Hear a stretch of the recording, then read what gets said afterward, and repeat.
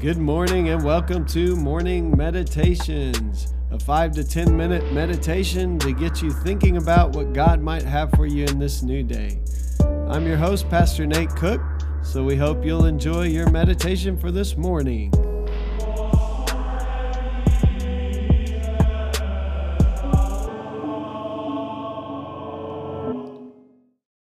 Hey, this is Pastor Nate, and this is your morning meditation. It's Sunday, July the 25th, 2021. So today we're going to read from Psalm 23 again. We're getting towards the end of the psalm. I'm going to read the part we've read before, and then I will add the new section again for today. Psalm 23 is a psalm of David. The Lord is my shepherd, I lack nothing. He makes me lie down in green pastures. He leads me beside quiet waters. He refreshes my soul. He guides me along the right paths for his name's sake. Even though I walk through the darkest valley, I will fear no evil, for you are with me. Your rod and your staff, they comfort me. You prepare a table before me in the presence of my enemies. And today we're going to add, you anoint my head with oil, my cup overflows. So yeah, those words, you anoint my head with oil, you can think of blessing. You can think of more than enough, because my cup overflows. It is this kind of picture. Dallas Willard says in his book, Life Without Lack, about the 23rd Psalm, he says, here you might think in terms of hot showers and warm, fluffy towels. Things that make us feel clean, comfortable, and special. And how God makes that possible. He is not only interested in my having something wonderful to eat, but also blessing me with a life that is full and free and powerful in Him, including clothing, comfortable furnishings, joyful experiences, and deep relationships. So much so that the abundance of God's provision rings out from the psalmist's pen. My cup runs over. I have more than my cup will hold. So much that I can be generous. I can be as generous as my shepherd without fear of ever running out. So much of this world we live in is about scarcity. It's about, oh no, I better get it before someone else does. Competition, scarcity.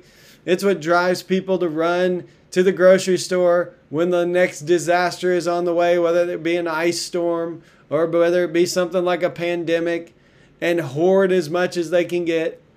But the promise of the psalmist for the followers of God is this: there will always be enough for you. In fact, there will be an abundance. This morning at church, we looked at this idea of abundance, of this God who feeds the 5,000 out of a basket of fish and some bread. 5 loaves of bread and 2 fishes. And we know that we serve this God who is not limited by the resources that we see around us. We know that we serve this God who has created this world with abundance.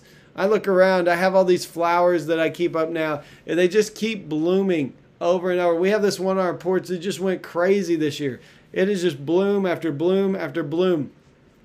Way more than is necessary for beauty, and yet it just keeps overflowing. That's the kind of life that the psalmist is talking about.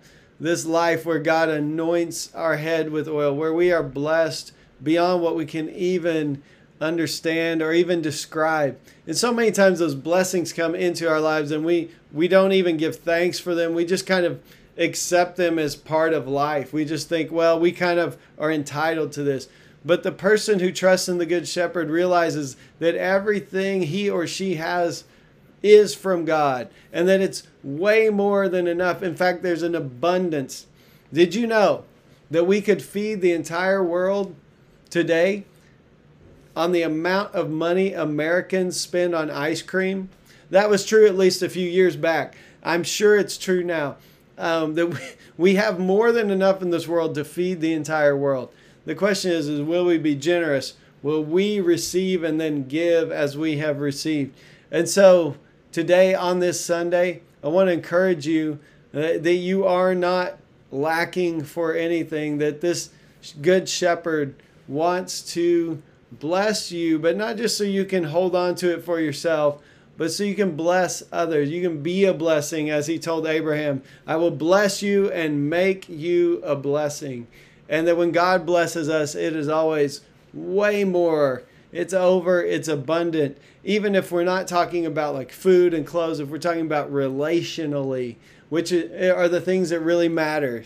I was with my Sunday school class and we talked about how many of the things that we think are important now, really when you get down to the end of life, nobody talks about that. It's about relationships. It's about the people that we have impacted and the people we've been able to impact, that have impacted us. It's about those connections and relationships that we have with other people. And so God's blessing isn't just limited to your resources. It is about your whole life.